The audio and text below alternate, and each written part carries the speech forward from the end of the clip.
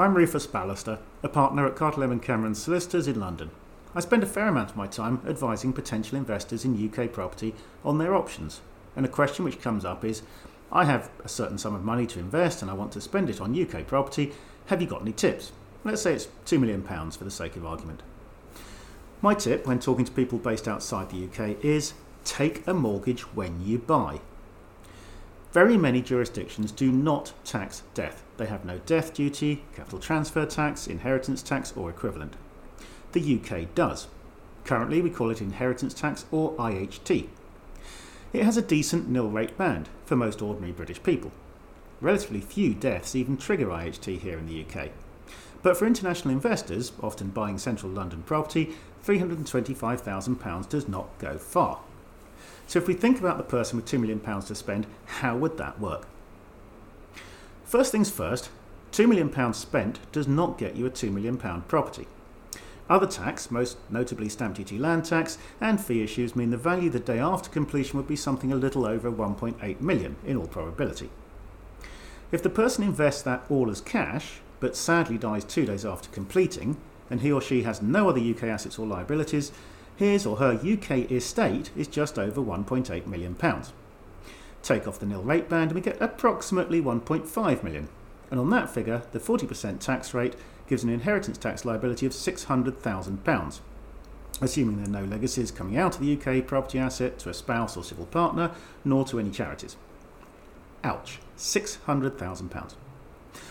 I still haven't, however, explained the tip. Take a mortgage when you buy. So here goes. Same facts, same maths, but with a £1 million mortgage from an unrelated institutional lender which expects to get the debt paid back. The UK estate is now not a bit over 1.8 million, but is net of the mortgage, so just over 800,000.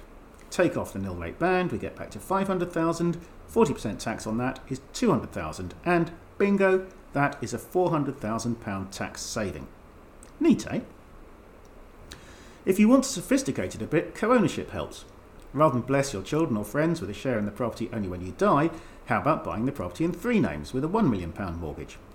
Now, if any of the 3 co-owners die soon after purchase, the UK asset is a net value of just over 800,000, and each owner is entitled to a third of that, and the whole UK estate of the sadly deceased is within his or her IHT nil rate band, so can be inherited by the other 2 co-owners without any IHT at all.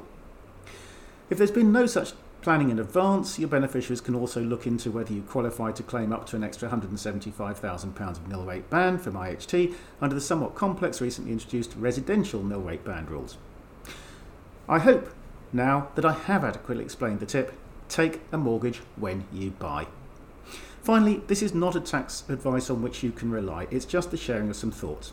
If you want tax advice on investing in the UK, get in touch with me, Rufus Ballister, or with one of my colleagues at Carter Lemon Camerons, and we will love to help you and to analyse your precise situation and to charge you for the advice, as well as persuading you to write a UK asset-specific will and to consider if you should enter English law lasting powers of attorney.